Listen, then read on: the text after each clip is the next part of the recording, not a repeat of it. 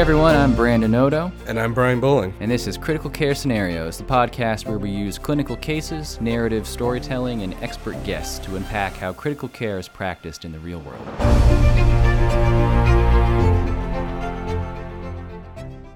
Hey everyone, it's Brandon back with another Turbo. The topic today is going to be weaning. Now, what is weaning? And is it something you should be doing? My argument is that you should probably be doing a lot less of it than you are. So what do we mean with the word wean? Usually what people mean is that we are in some way supporting a patient with some therapy or intervention, and we're going to try to put them on less of it, maybe even none. So an example would be the patient is on quite a lot of oxygen, a high FiO2, and we're not sure if they still need so much, so we're going to try to reduce the amount they're on. Now, the implication when you say wean is that you're going to do it slowly, and also that the amount of support the patient needs is somehow related to the amount you're giving them.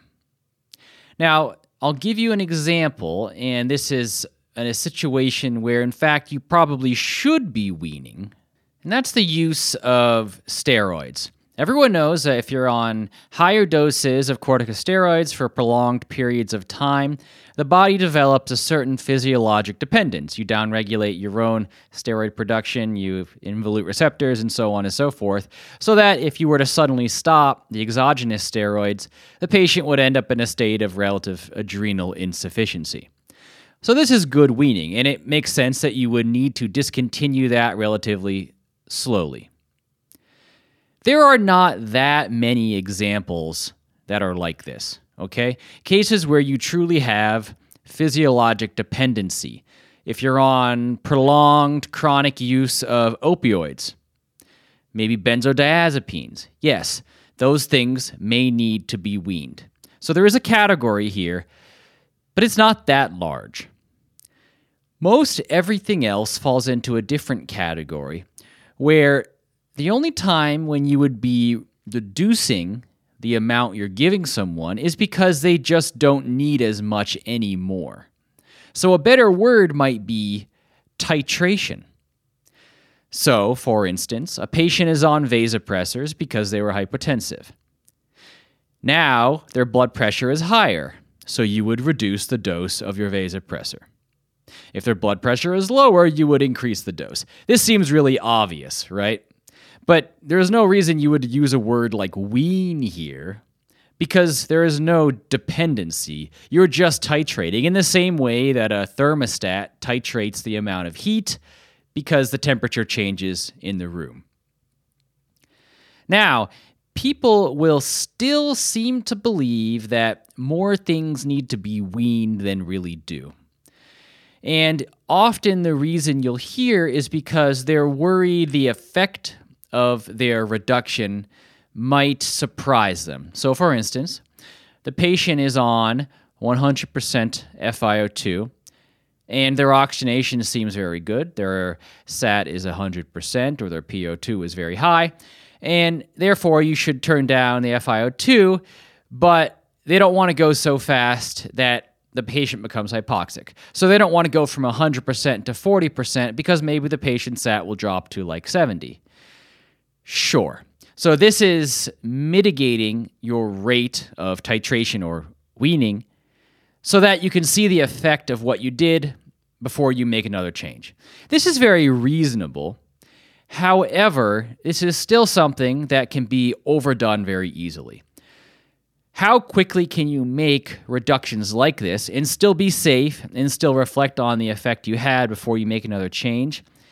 You can make the changes quickly as you will see the effect of the last change. So it's determined by sort of the half-life or the rapidity of the feedback you're getting. How quickly does a change in a patient's FiO2 on the ventilator reflect itself in the patient's oxygenation? Well, within a minute or two. Therefore, you can make a change based on your last change within a minute or two. go from 100% to 90 or 80%. And if they haven't precipitously desatted in the next few minutes, you can go down again. There is no physiologic reason why you would need to wait an hour or several hours or spend all day going from 100% to 50% or wherever they end up landing based on their oxygenation. There's just no reason why you would do it slowly. The body has no dependence on the amount of oxygen they had. Likewise, for most other medications, sedation, an amazing example. Patients heavily sedated. You need to get them off it because you know sedation is bad for people. Someone will go and try to wean it. Take this midazolam drip from 6 milligrams an hour to 5 milligrams an hour today, and then tomorrow to 4 milligrams an hour. The patient is deeply sedated. Their RASS is -4. Why would you need to do this? Someone will say, well, I don't want them to wake up and go bonkers because I turn them down too much. But you will see that effect as soon as the effect of your last change happens. And frankly, if that does happen, it doesn't necessarily mean you weaned too quickly. It may just be an inevitable complication you have to get through to get this drug off. You would only wean this if you've had them on it for so long that you literally have a dependency on it. Yes, high-dose long-term benzos, sometimes that has to be done. Yes, dexmedetomidine, if you use it for long enough, you may need to do a little bit of weaning, maybe wean them to something like clonidine or whatever. But by and large, you're just titrating these drugs to effect. Patient is comatose.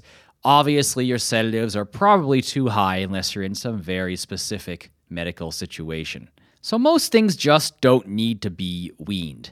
You don't wean sedatives, you adjust for what the patient needs. You don't wean vasopressors, you titrate to the blood pressure. As long as you have immediate feedback, you can adjust things as quickly as that feedback feeds you back.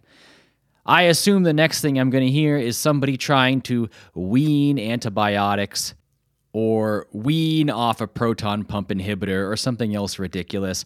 Please don't be that guy. All that doing this sort of thing does for you is it slows down care. And that's why it's now discouraged to use the term weaning when it comes to getting people off the ventilator. It implies that patients have a dependency on it, and therefore it has to be removed slowly. Some small percentage of the time this is true. Patients have actual respiratory weakness. Their diaphragm is atrophied. They need to build up strength and kind of train to breathe again. But that is not the most common situation. The most common situation is that people are on the ventilator for a specific medical reason. They have pneumonia. They have heart failure. They had an acutely altered mental status.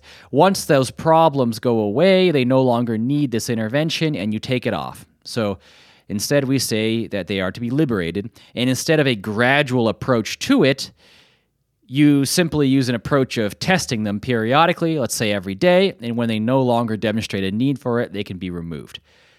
Words have importance. You can say whatever you want. I'm not going to come and find you if you say wean, but understand it's sending a message to yourself and to the people around you that weaning needs to be done gradually.